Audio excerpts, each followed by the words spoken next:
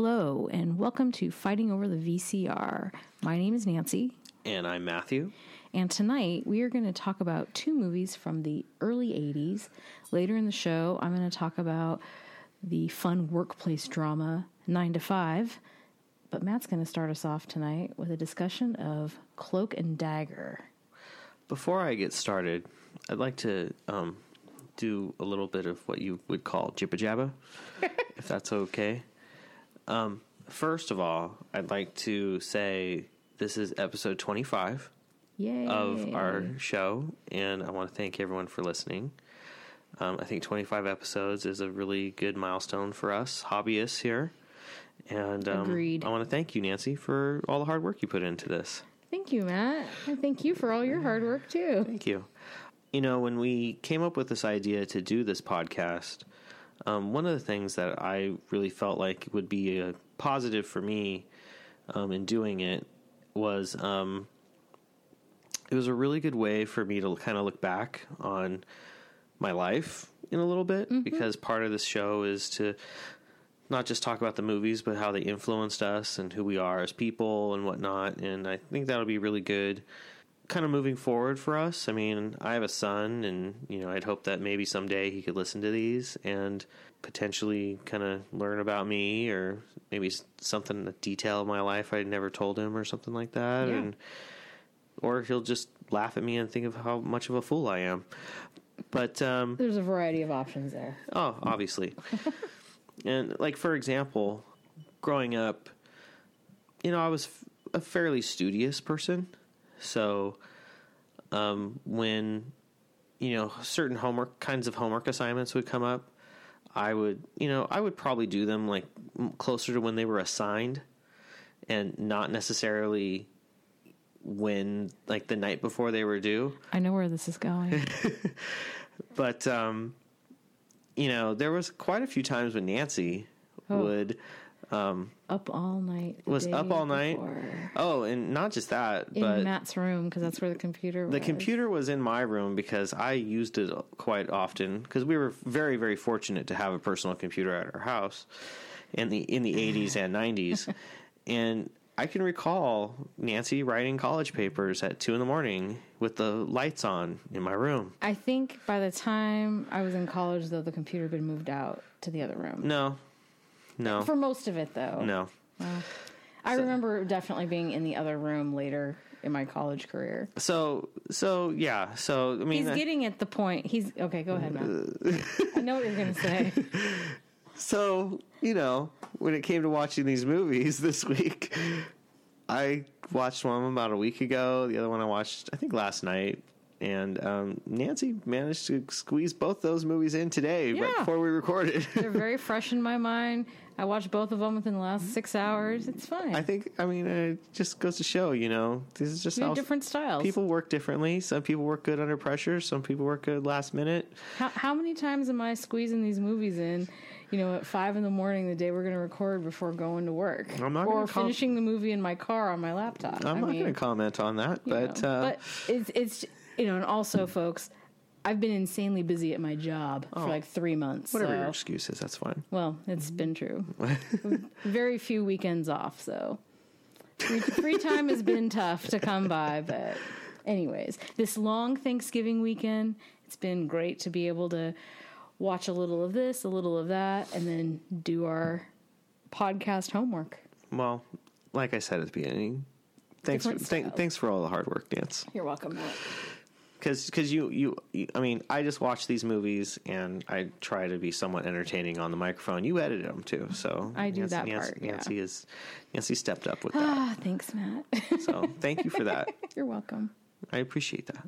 I'm serious. No, in all seriousness, I really appreciate the hard work that you put into this, and it's been fun. So I really enjoy it. I've learned a lot on how to edit. I hope our listeners don't think I've botched the editing process too much. Hey, you know, it's been a learning curve. It's not like you've ever done this ever before. Nope. And you do a good job, so thank you. You're welcome. All right. So, we're going to get started with a little movie called Cloak and Dagger. It came out in 1984. It stars Dabney Coleman and Henry Thomas. Now, I watched this movie quite a few times as a kid, probably on on TV somewhere, and I'd like to start by saying it's kind of a spy thriller. Yes. In a sense that, but it's kind of not your typical spy thriller, but whereas like the main character, the main antagonist who's caught up in it all is 11 years old. And it actually has like, and something that I never caught on as much to as a kid, but in my rewatch I did, is it's really about a father and son who where the wife and mother has died, mm-hmm. and they're both grieving and dealing with it. Mm-hmm. And the way that Dabney Coleman's character, which one? Mr. Osborne, is dealing with it is he's kind of putting a lot of his life into his work. He works mm-hmm. for the Air Force and in development. And then his son, Davey, who played by Henry Thomas, who we follow in this movie, is dealing with it by immersing himself in a lot of games, in like role-playing games, mm-hmm. kind of like Dungeons and Dragons, but it's all military based. Yeah. And one in particular is called Cloak and Dagger, based on this character named Jack Flack. And throughout the movie, he talks to Jack Flack like he's like an imaginary friend almost. Yep. And Jack Flack is also played by Dabney Coleman, which is really cool because it kind of puts this play on heroes. Like mm-hmm. he wants to hang out with his dad, but his dad is grieving and working. He even asks his dad to play the games with him. Yeah, and his dad is just like, "No, Davey, these games are silly. They're messing with you." But a lot of it is about like this grieving process is kind of like what is going on underneath. Yeah. But throughout the movie, it's basically Davey gets caught up being in the wrong place at the wrong time, and he's also kind of a boy who cries wolf kind of kid where he lives out these fantasies of being a spy in a sense that he goes to his friend at like the video game store and is like, "Hey, give us a mission." I would argue though that we don't have real evidence of him crying wolf before this movie started. So yeah. I don't really know how true that is. He may have talked about the adventures that he and Jack Flack and Lady Ace, is that her name? Yeah, Lady Ace. That they would do, and maybe because his dad was just so clouded with grief, he wasn't really paying attention. So it's just like, oh yeah, another story that Davey's telling. So his dad wasn't making a clearer delineation between, he's just talking about like all the games he's playing in like the pretend world, and then versus hearing how fearful he really was when the bad stuff started happening. Right. Well, and I would agree, but I mean, it's you not kind of get that vibe though from when he talks to police. They're like, "Okay, kid, what's going on?" It's not the same way that Chunk in Goonies had the reputation of being a liar. Yeah. It's not the same. Yeah. So he gets caught up in this kind of espionage kind of thing where he's in the wrong place at the wrong time, sees a murder happen, and the person who gets murdered is trying to escape the people who are trying to kill him, and hands him a video game that is a copy of Cloak and Dagger, but it has some secret information on it. And the whole rest of the movie, the people who killed the guy who handed him the tape are hunting down Davey and trying to kill him to get this video game. And his little buddy Kim is in the mix of all this too. True. And which really plays out at the end. And I don't want to give up the whole movie. Yeah. But I think, can I interrupt real quick? Yeah, go ahead. I wasn't sure what I was going to think of this movie watching it now. I have not seen it since the mid-'80s. I talked to Jack about it the other day, and he said, oh, no, I watched it a few years ago when it was on. I've seen it a bunch of times. I'm like, oh, okay. And I remember you and I did watch it several times, but it's definitely been 30-something years since I've seen it. It's probably been at least 20 for me. I was a little concerned, how cheesy is it going to be? How whiny are the kids going to be, and how much are they going to bug me? And what's the pacing of the movie going to be? But you know what? I was actually surprised. The movie was paced very well. I think so. It was about an hour and 40 minutes. And other than maybe some slow parts in the beginning, just kind of setting up who the characters are and whatnot. But really, it did move pretty quickly. There was a lot of action and kind of like, another thing we've talked about before, I think Sherry mentioned it in the John Hughes episode, movies that take place during a fairly short amount of time. This movie takes place, I think, over 2 or 3 days. Maybe not even that. Yeah, it's pretty quick. So I mean, the plot moves. No, I think it's like 2 days. Yeah, so it moves fast. Yeah. Like I said, the big thing I had probably some of the most problem with was just some of the whininess of the kids. Well, they are, but I mean, they are 11 and 8. She's 8. Oh yeah, she's little, and I think that, like, in my rewatch of this, I can see, like, okay, there's a lot of things that are very far-fetched. Like, why isn't he immediately going to the police? Well, he kind of tried, and that's where I kind of feel like the whole cry wolf kind of thing kind of happens, where people just think that he's grieving over his mom, so he's making all this stuff up in his head. And I think that's because of his dad. But he also, I think, is in this place where he doesn't feel like his dad will ever listen to him because his dad's not paying attention to him. So what is he going to do? And he just is diving into it as part of his grieving for his mom. Yeah. And he really could have gone to lots of different people to get help with this. He didn't need to be the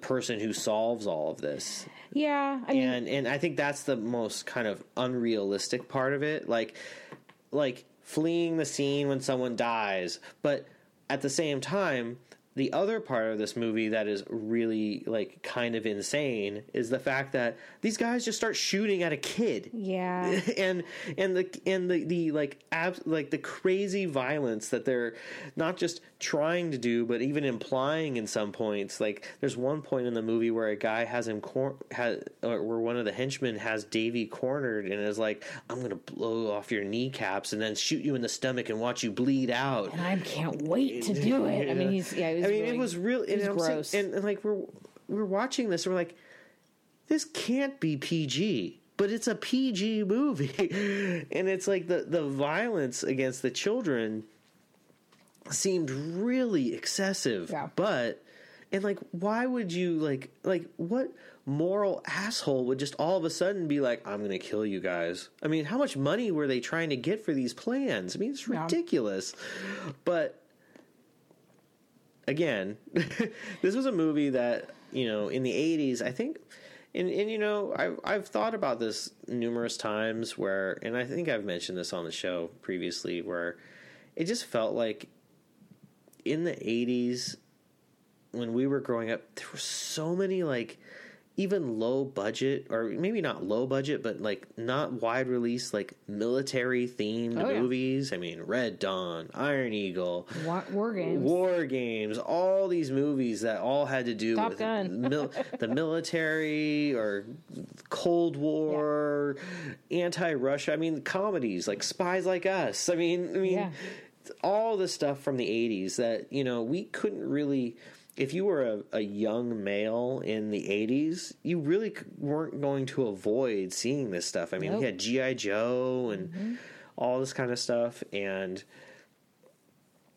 and it's like, why was I watching this movie? But it was on, and that what was available, and that was what we were surrounded by, and there are other things about this movie that I think are really kind of cool. Well, the still appeal, I think, too, was that he had an Atari 2600. He was playing this game on that kind of a cartridge, which we had an Atari 2600. I think I know several kids when we were growing up.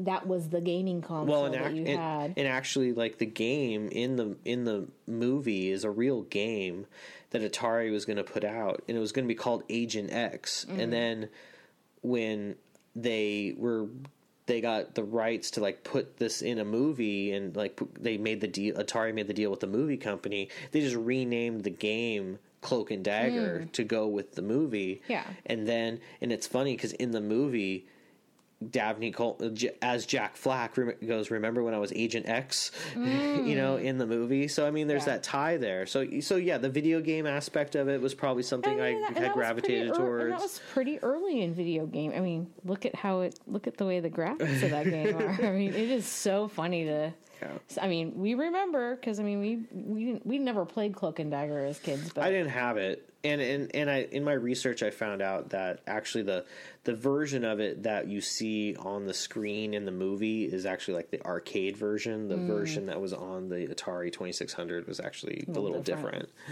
But it was probably the game aspect of it. Kind of like War Games. The same kind of vibe there. I mean, the movie has a similar tone. Yeah. But and a similar pacing almost. Yeah. I think so. So, and just younger kids. And Dabney Coleman. Dabney Coleman, he's in the, but I think the specific like spy element and where it's really kind of like a rogue agent kind of dealing, because that's really what Davy was like. He was kind of acting out this like mission that he was on.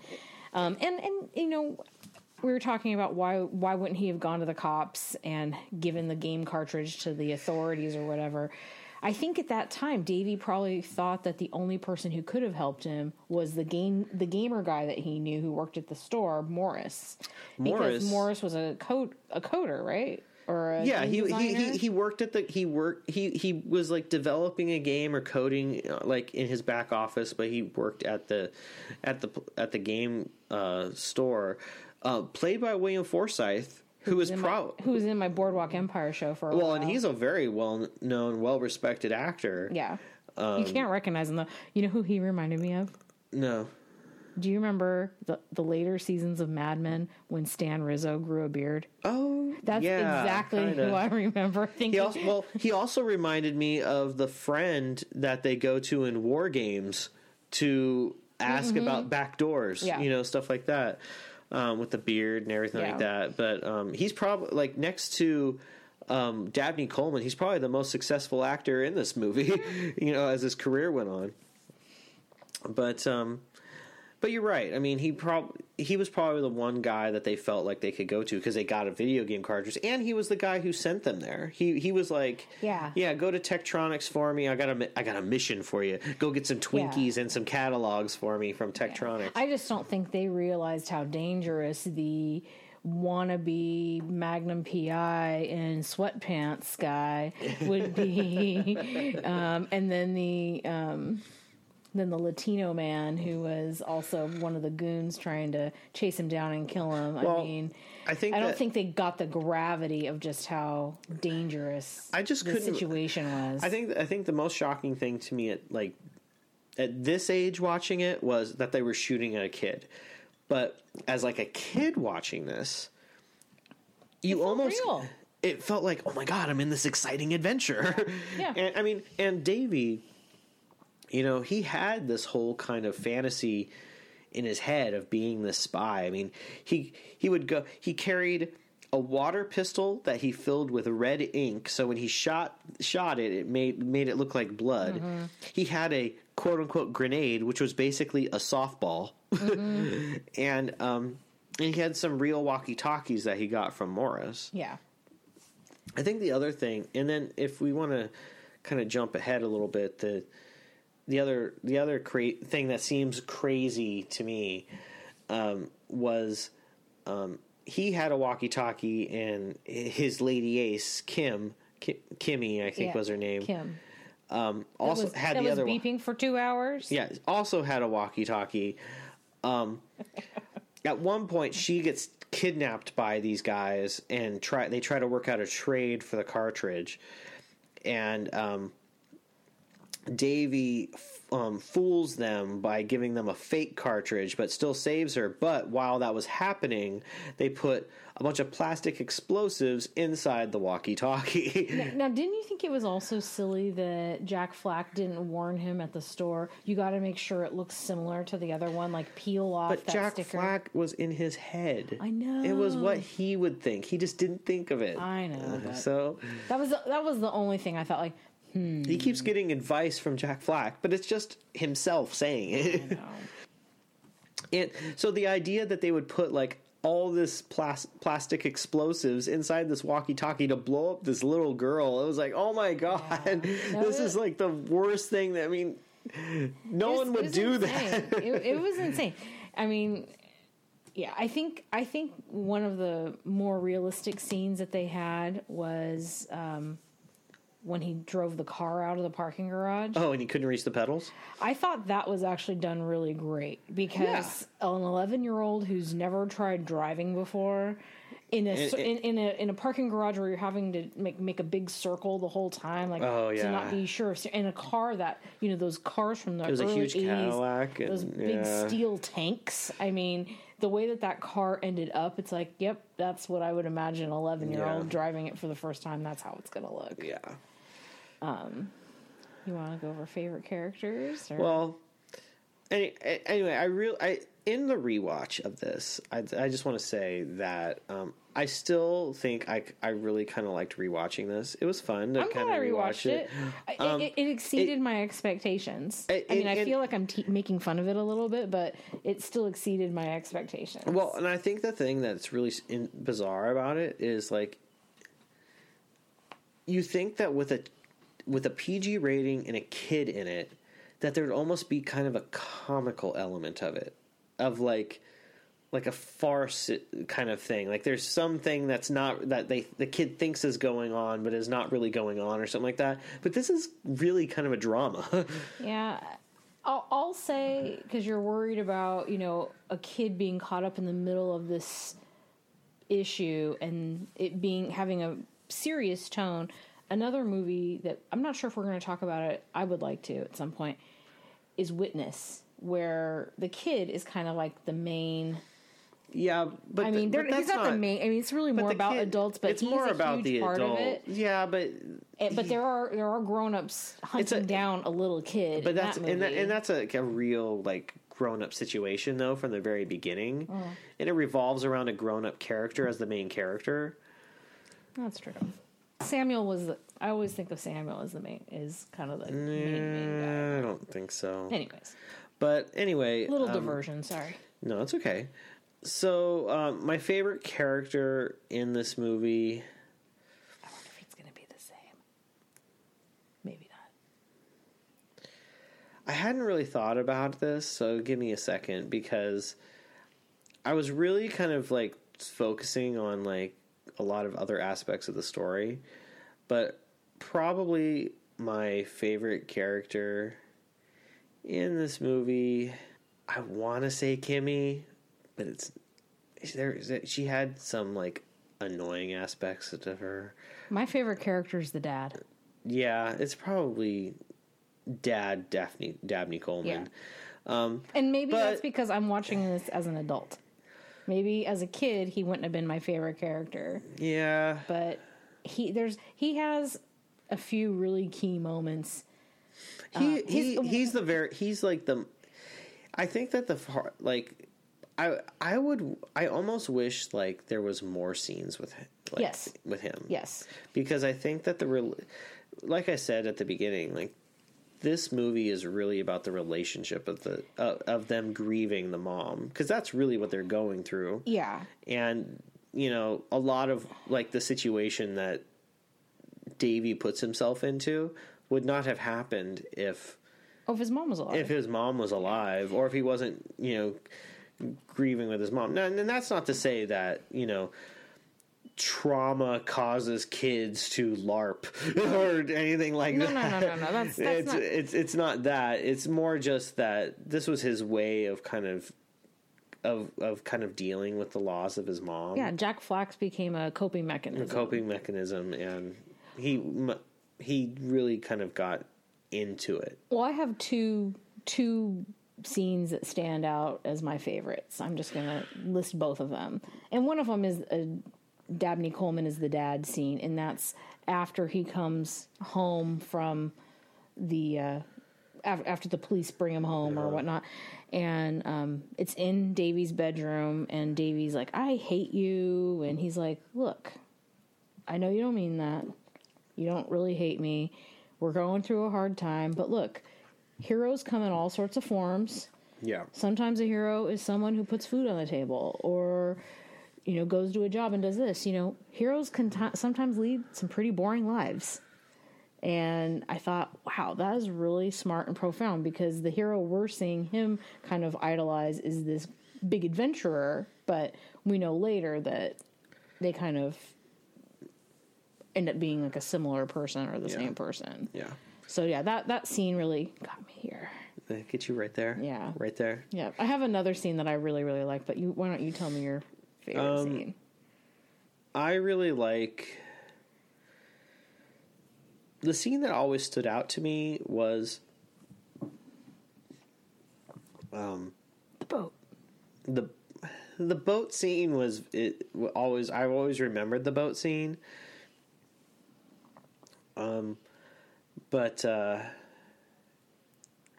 probably my favorite scene is that whole scene in the stairwell when he sees the murder happen. Yeah. Only because it's shot really interesting. Mm-hmm. And the Where way the body it's done falls down. and the way it's that whole scene is done really well. Mm-hmm. And I thought it's almost Hitchcockian. Very much so. In a way I almost feel like it was kind of inspired from that. Well, I think Vertigo, it totally stole that shot from Vertigo.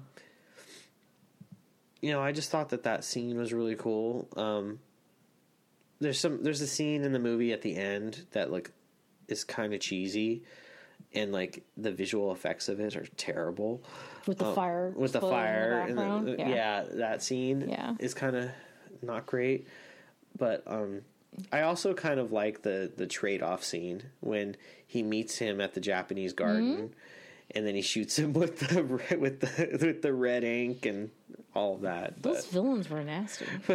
But those villains either were really slow, or those are two of the fastest kids ever. That's exactly what Jack said. There's a shot of them where they're literally 10 feet away from them, and then the next shot they're 100 feet away from them. It was so poorly done. Their reflexes were not very sharp, and their running was pretty poor. Even though the guy was in sweats and running shoes, the Magnum PI wannabe guy, totally could have run a little faster, but no. So my other favorite kind of action-related scene is from when he jumps off the bus and gets on the boat in the river, and all the tension on the boat, and then he's next to the elderly couple, and then then he jumps off, and then even continuing into the museum part, that whole 10-minute sequence. It's oh yeah, I remember this. I was even saying to Jack, I'm like, oh yeah, someone's missing a couple fingers. I remember that now. Yeah, the old lady.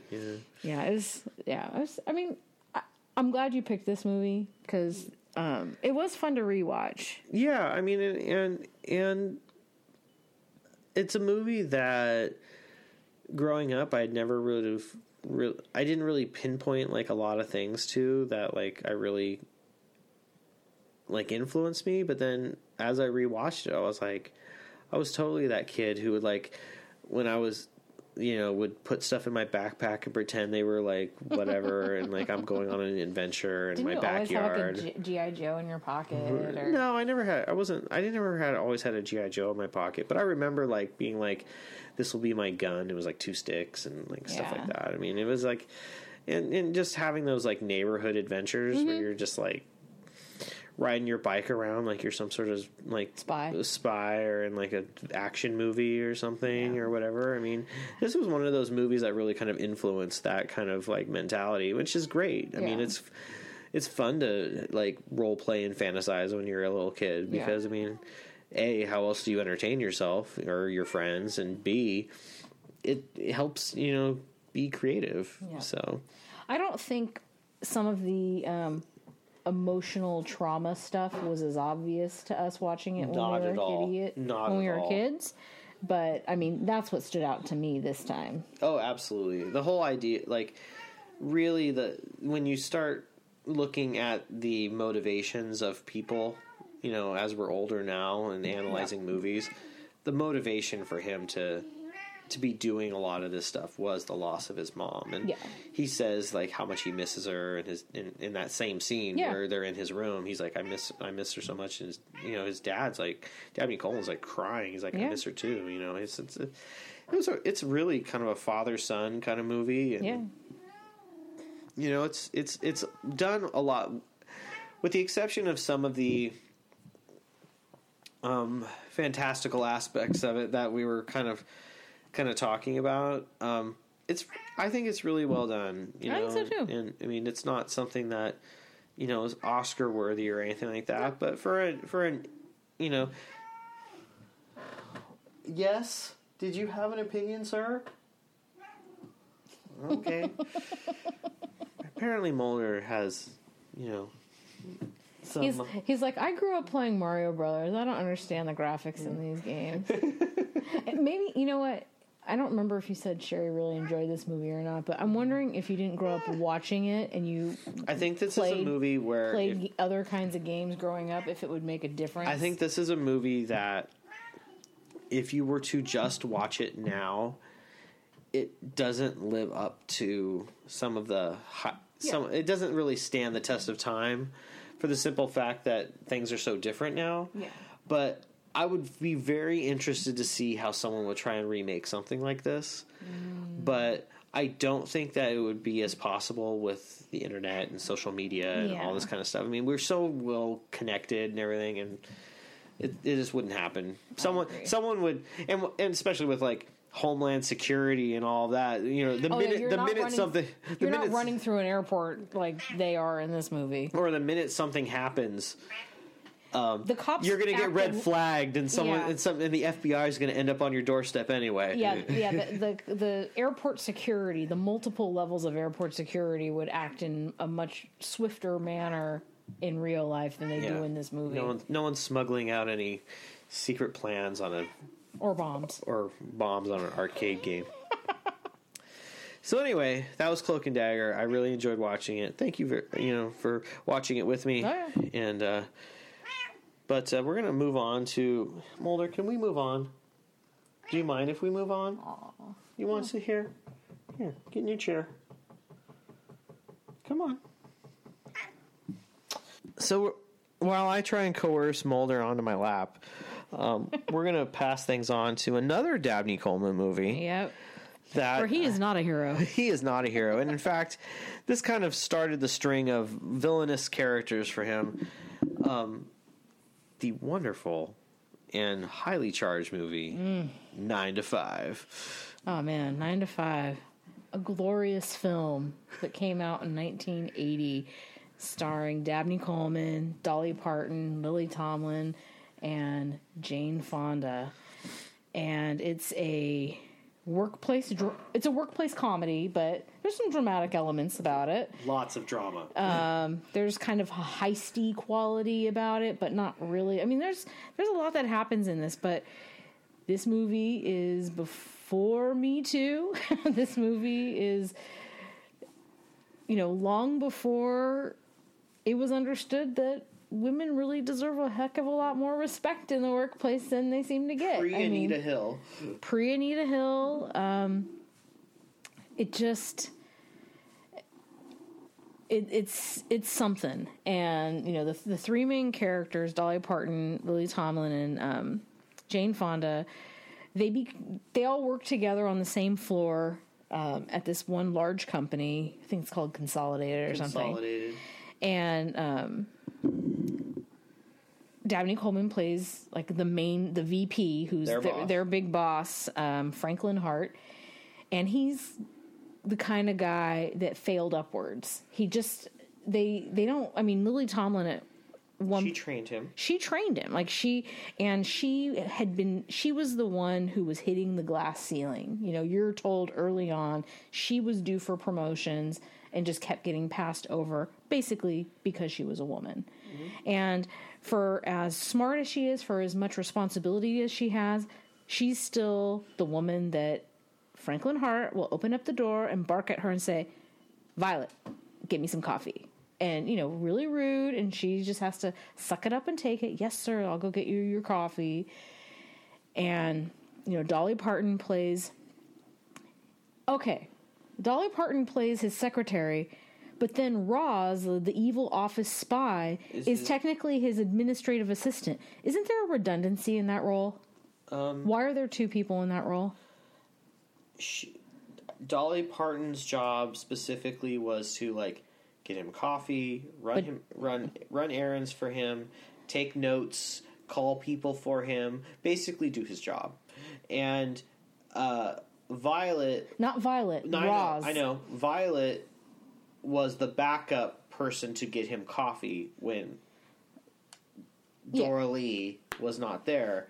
But she was also a supervisor amongst a bunch of people. His assistant in the sense that she had more power, and she was basically a company spy for him. That's all she really was. We didn't see her do... Because she would put out memos on his behalf of things that he didn't like, and she was like a Dwight Schrute to him being a Michael Scott. Well, and I think also... Office reference. I think also she was kind of like... If he made a decision, she was the one to implement it. But that's why at one point when things kind of change and get better near the end of the movie, she's also not there. None of that stuff would have happened if both of them were there. Correct. There's no way, because she wanted to execute whatever his will was. Whenever he had a plan or a program or a rule, he might have made the rule, but I think she was the one to enforce it. And apparently she was also the one that would hide in the bathroom stalls and report back any office gossip that she would hear, and just, she's awful. So anyways, those are those two ladies, and then Jane Fonda is a brand new employee named Judy, who had never been in an office environment before, had been a housewife her whole adult life, so this is her first job. And you know, there's some very funny montages kind of early on of her being overwhelmed, not knowing how to type, and the Xerox room scene is probably a very famous scene from this movie, where this Xerox machine just kind of goes crazy, and, you know, pages literally flying in her face and paper flying all over the room, kind of reminiscent of in Mr. Mom when the toilet paper's flying all over in the bathroom. Kind of, just paper everywhere.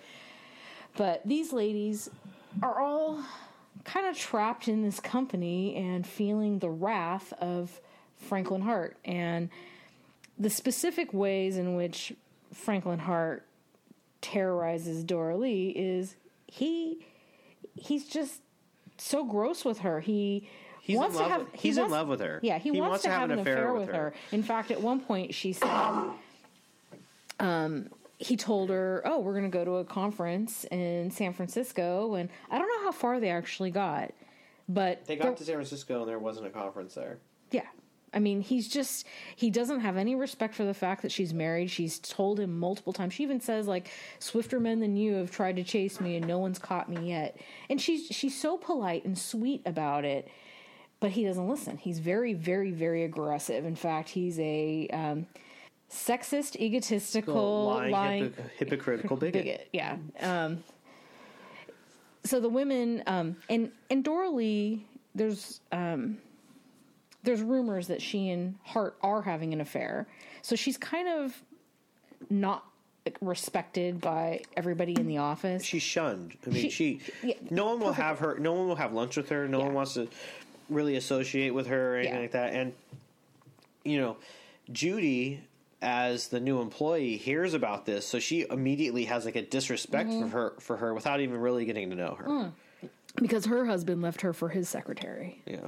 But the miscommunication of this affair gets cleared up in the first act, of the movie, and then Doralee, Violet, and Judy all kind of come together in their common frustrations with Frank Hart and are just totally over him. And there's a really great scene where, and I'm just going to jump ahead and say this is my favorite scene in the movie, where after they all get drunk and then decide to go to Doralee's house and Smoke get pot. high, they all share their fantasies of how would they get revenge on Hart, and the 3 different kinds of scenarios. I mean, that scene is just spectacular. I think that I love that whole all three of them together. That whole like sequence. It's the best. I think that looking back, that whole sequence where they're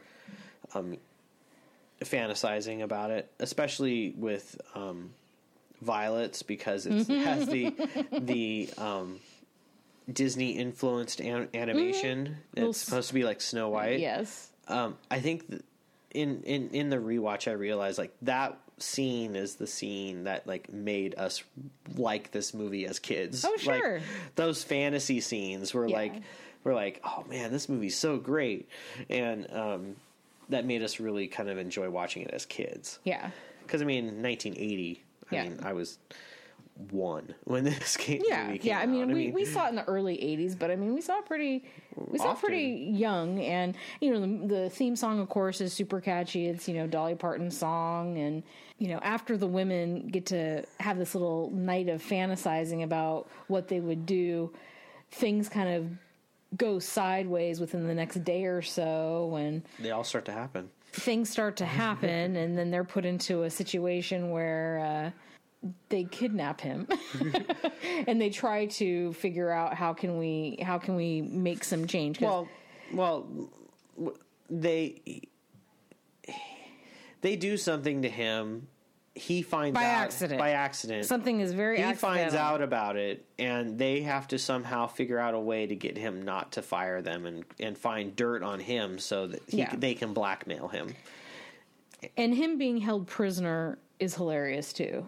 I mean, the whole contraption that he's in, and The MacGyver kind of thing that they create with to the garage hold door him. opener, and just the whole, that whole thing is hilarious. But it's also, you know, he deserves it. He's so evil. So obviously, you know, I really like that fantasy scene. I don't know what your favorite scene in the movie is. Obviously, the fantasy scenes are, like I said, the thing that really kind of stood out to us as kids.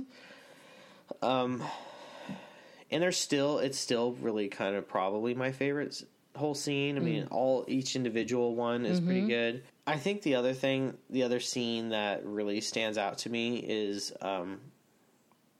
kind of a personal confession, in a sense that this movie probably started kind of a deep-seated love I have for young Dolly Parton. Oh, Because there's something about her in it that, other than like the traditional physical parts of her that everyone likes. She's my favorite character in this movie. But she's incredibly charming. There's something about her in this movie that probably, like, as a kid, like, seeing, you know, it's like, wow, she's such, who wouldn't like this lady? You know, she's nice and everything. But it goes beyond that, though. I just think, like, when she was younger, she was just beautiful. Oh yeah, no, she was. I just really liked Dolly Parton. So, all the scenes with her in this movie, they're the best scenes. Are some of the best scenes, especially when she confronts Hart after she finds out that he had been spreading rumors that they were having an affair. Oh yeah, and she just lays into him in like the best way, and it was great. And that is one of the best scenes, and that's even before the fantasy scene, or before anything else happens. No, that's after the fantasy scene. No, it's right before. No, right before. That's right, because that's why they go to the bar. Okay, they go to the bar. That's not when she hog ties him with the phone wire. No. That's after. Yeah, okay. she lays into him and just gets him into a chair, and like he's like all freaked out, in the chair. It's before the hog tying scene is when he starts saying to her, "I know everything that happened." Yeah. No, she really kind of lays into him, and I think that's one of the... That's right. And then he's like egging her on, like, "Oh my God, I love it when you're feisty like this." And it's just so gross. And she's like, "I have a gun out there in my purse, and I can turn you from a rooster to a hen in 2 seconds." I mean, those scenes are great. So I really kind of like those scenes. And then I think another scene, and I'm sure you're going to bring this up, which is a great kind of thing, is the montage of them improving the office. Oh yeah. Yeah.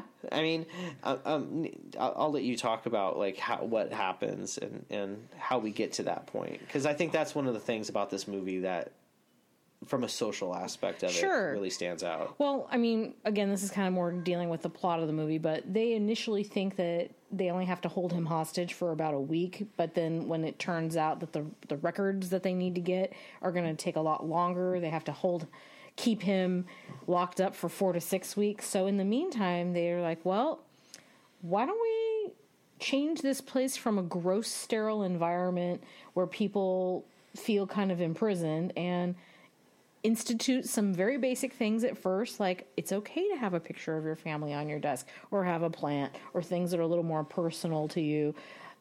And then escalating that to, we're going to allow people to have flexible work hours or a daycare center or work part-time. And we're going to take the time clock away. We're going to do all these like really radical things. Now they also wanted to do an equal pay thing, which later gets shot down again. But yeah. Dora Lee signs all of Franklin Hart's letters anyways, so she's signing his signature, and, they're essentially giving him credit still because they've got this whole illusion that he's still working. That he's still there. And, one of the funniest things to me was when they were pretending that he was in the office, and because there was really only one main person that would ever want to see him, and that was Roz, his spy. Once she was out of the way, I mean, like Dora Lee says, he's a very unpopular guy. Like, no one really wants to be around him or meet with him or talk to him. So it's not that big a deal for him not to be here. Yeah. So they were able to implement all sorts of stuff. And, I think that was pretty amazing to watch as a kid. Like, wow. I mean, I think it gave us the false idea that office politics and office culture can quickly and easily change with the stroke of a pen, and so much can happen in a short amount of time, because I think in both of our realities we've seen that change is very, very, very slow, if at all possible. Well, I wanted to bring this up when we talked about this, and Jane Fonda really pushed to have this movie made. This was one of the movies that was made under her, one of the movies that she had made, I think, with her production company. And people who know Jane Fonda in the past, she has a very strong... She's an activist. She's an activist. She has a very kind of liberal political view, which is very in line with some of our listeners and the two hosts of this show. She's in her 80s, and she's getting arrested every Friday, right as of now, like this week. Protesting climate change. Yeah, she's been arrested every week for like 2 months now. Yeah, I mean, it's unbelievable. And I really felt like her and the writers and the people who made this movie were really making a statement, not just about women in the workplace, but just work environment in general. Yeah. And when you're watching this montage, you see people being able to really kind of bring some of their home life to work, which really, I think, enhances morale. Mm-hmm. You see them painting the lockers, changing the colors of the office. I mean, doing things that seem really simple to make it a better work environment. And after they do all of this, Hart gets all this credit, but then the chairman of the board comes and awards him for all this because they saw in a 6-week time, they saw a 20% increase in productivity. And absenteeism had completely all these things, dropped. all these things had people changed. Were actually happy to come to work. What a concept! And the whole point of doing that in the movie is to make that point. Like, if you do these things, these are what the results could be. Yeah. And I think that that's something I believe, and that you believe. Hopefully, some of our listeners believe that. You know, when you treat your employees well, as best you can, productivity will go up. And if you treat employees like slaves or shitty, morale is down, the quality of work is going to go down. Yeah. And you can't just crack a whip to make people work hard or do their jobs better. No. Sometimes it's about accommodating. Yeah. And you know, lots of businesses have changed over the years, but a lot of them have kind of gone back to this archaic way of working still too. Yeah. And whatever your bottom line ends up wanting to be, I mean, you're dealing with people. Yeah. And I really, as an older working adult, this whole kind of storyline impacted me a lot more than just whole, you know, how do we get away with not murdering someone? Yeah. Well, I think a concession that a lot of companies nowadays are making that I know I can't take advantage of just because of the nature of the role at my job, and I don't think Matt really can take advantage of it either.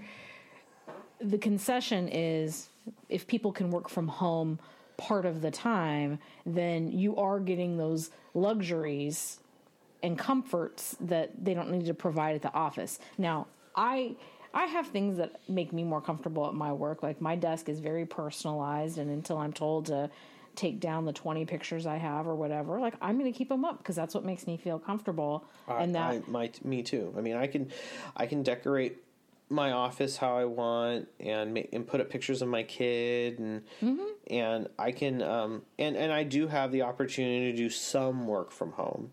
And my work has been very flexible with some of my hours. Yeah. But a lot of people don't get that. I don't. And not really. I would wish that that companies would understand that some of the things like that are you know, talked about in this movie as improvements for an office, the programs they have. I mean, hell, there was a couch in the middle of there. Do you know how great it would be if there was like a couch in the office just to like relax for a 10-minute break or something? Just a nice, comfortable place to sit for a while. And then one of the programs, which I thought was kind of, it sounded bizarre, but ended up, I mean, I think probably was a real program where someone was like, one of the people that you see a lot in the movie is this lady who's an alcoholic, and you see her drinking at her locker, you know, like before she goes to work, just so she can deal with the day. And then at the end of the movie, she's like sober, and she's like, yeah, that great program you had to help, you know, us deal with alcoholism was, you know, has changed my life. I mean, the personal letters you sent me to encourage me. I know. Like, wow. Yeah. I mean, maybe that was, you know, a little, I have never heard of that, but maybe it did happen. And then that's great. And showing care for your employees really helps people. I haven't heard, like where I work, I haven't heard of like a specific like drug or alcohol rehab program, but they have like kind of overarching HR programs where you can call certain phone numbers or whatever and get connected to resources or whatever. Yeah. But I mean, it's not the same as what they were saying in this movie. This movie made it seem like Frank Hart was personally invested in this one alcoholic woman's journey to being sober. Now, if we can, we're getting off, you know, changing direction a little bit. It's all right. The director of this movie, Colin Higgins, has done another, like, has done a few movies that one of which we're going to talk about later, but one of his most famous movies is called Harold and Maude. Oh, I didn't get to rewatch that before. And there's definitely he has a style, and some of his style is kind of like an extreme comedic, kind of dark comedy kind of style, perfect. right? Well. And like that. so I think like going a little beyond, like, you know, with like the fantasy scenes where they talk about how they're going to murder him and stuff like that. That's very much in line with like his style. So taking some liberties to like go and like make it like Hart's writing the personal letters and stuff like that to her and everything still, like that is kind of going a little out there. But yeah, I thought that the comedy aspect of this movie is definitely it's on point. great, and everyone has got great comedic timing in this film. I mean, even the scene where Hart has started to escape from his bondage, and when Judy's ex-husband shows up and he's been stalking her and all this crazy shit, and Judy has to run upstairs to go check on Hart and sees him hanging from the contraption. I mean, just that whole scene alone cracked me up too, because the husband, all of a sudden, the ex-husband is like super judgmental and rude about how, oh, I see this is where you're going now. And she's like, look, dude, you left me. It's not your business what I'm doing, but you don't even know what I do anymore. And here she's panicked too that someone is seeing what they're doing. Just silly. Well, let me correct myself. Colin Higgins directed this, but he wrote Harold and Maude. Okay. So. That's fine. Yeah. I believe we both said Dolly Parton's our favorite character in this. I really like Dolly Parton in this.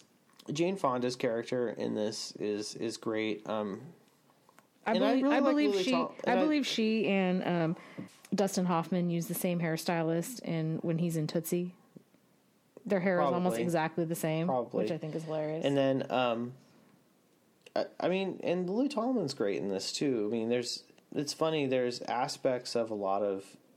I think that there are our favorite characters, and we talked about our favorite scenes. I don't know if you wanted to talk about this, but there's one thing that I wanted to mention in this is, a lot of we're talking about 3 women who work in an office, and I think we can't really talk about this movie without talking about our mom. Oh, yeah. Because our mom worked for years in an office, and probably in very similar situations to all 3 of these women at different stages of her working career. I don't think she ever had to hog tie a boss, though. She might not have had to hog tie a boss, but she's probably thought about it. And she probably could have done it if she really wanted to. And I don't know if she's ever shot a gun at any of her bosses. I'm pretty sure she hasn't. But we know for a fact she has not. Yeah, it's I always think of Mom when I watch this movie. And because similar time to, I mean, after she had me, she had stopped working and then went back to work later. You were in what, 1st or 2nd grade when she went back to work? No, it was like 3rd grade because I think she was still doing like teacher's assistant kind of stuff when I was in 2nd grade. But I think full time, like at least part time or almost full time, it was when I was in 3rd grade. Gotcha. I just think about, not that, I'm hoping that she never was in a situation that Dolly Parton was in.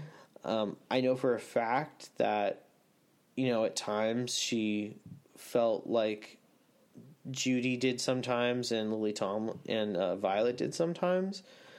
But I just really, I've always thought about, Mom, and then, now you and my wife, and, working in an office, and, the drama that you see in this office is not that different than the drama that goes on in real life. So, I hear about it, and we all have stories. Yeah.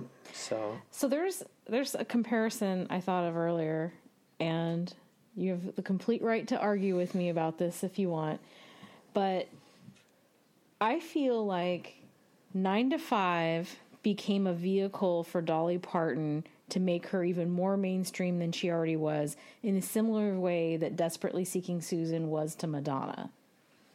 In that they both kind of occupied the genres in which each musician already was in. I mean, 9 to 5 has a very kind of country western feel to it, and I don't know if it's just because that's who Dolly Parton is. So like even her fantasy was of hog tying him and this kind of like cowboy kind of quality, and of course her music, you know, her theme song, while it's maybe not like country western, it has that kind of country pop vibe of the early 80s. Well, and she agreed to make the movie as long as she could do the theme song for it. So I mean her music definitely was a key component of this movie.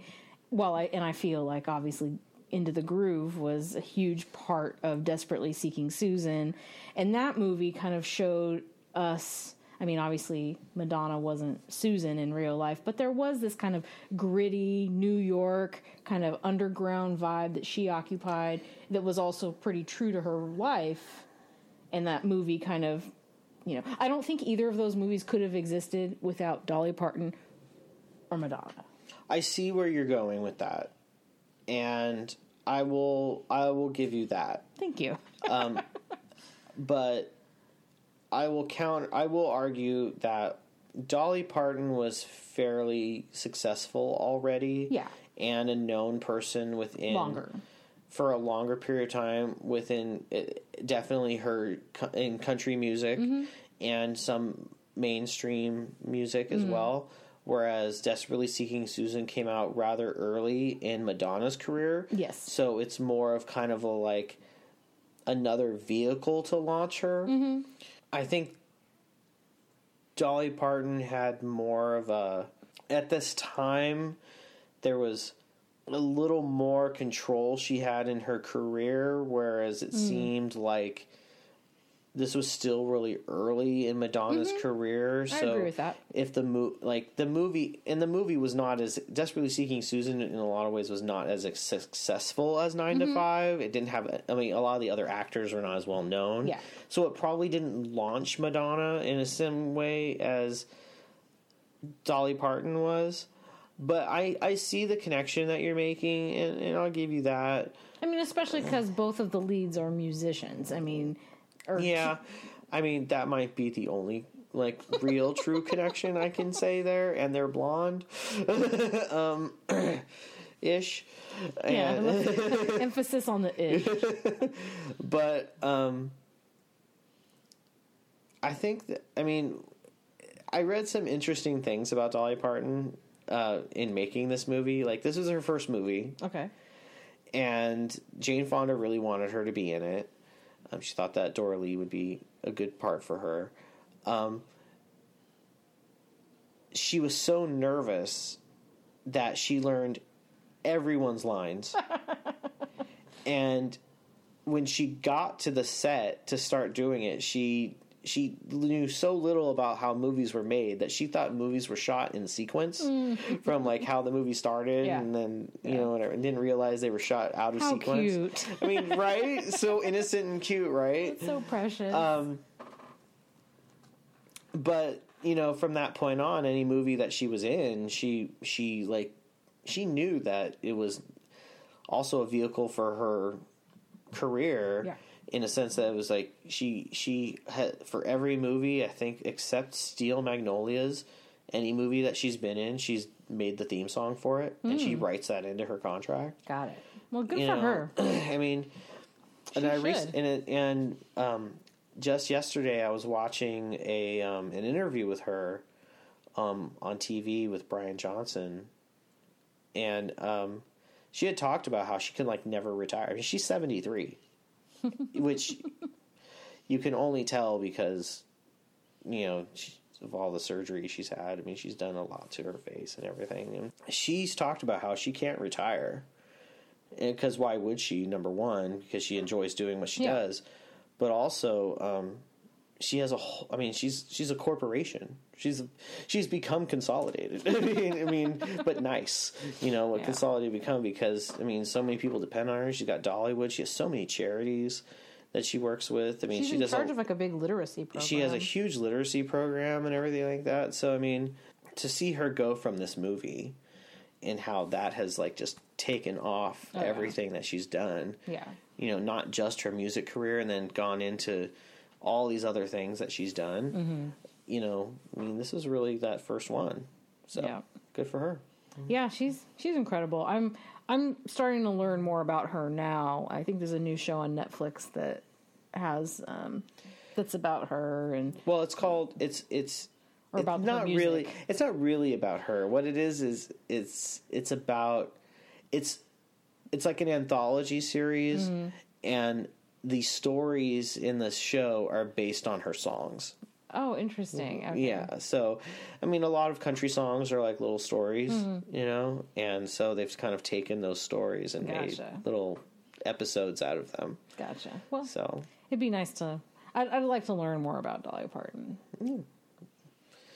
Well, yeah, these two movies were fun to watch together. Dabney Coleman, man, He has a range. I mean, I love in the fantasy scene where Dora Lee is totally sexualizing Frank because he's playing her assistant.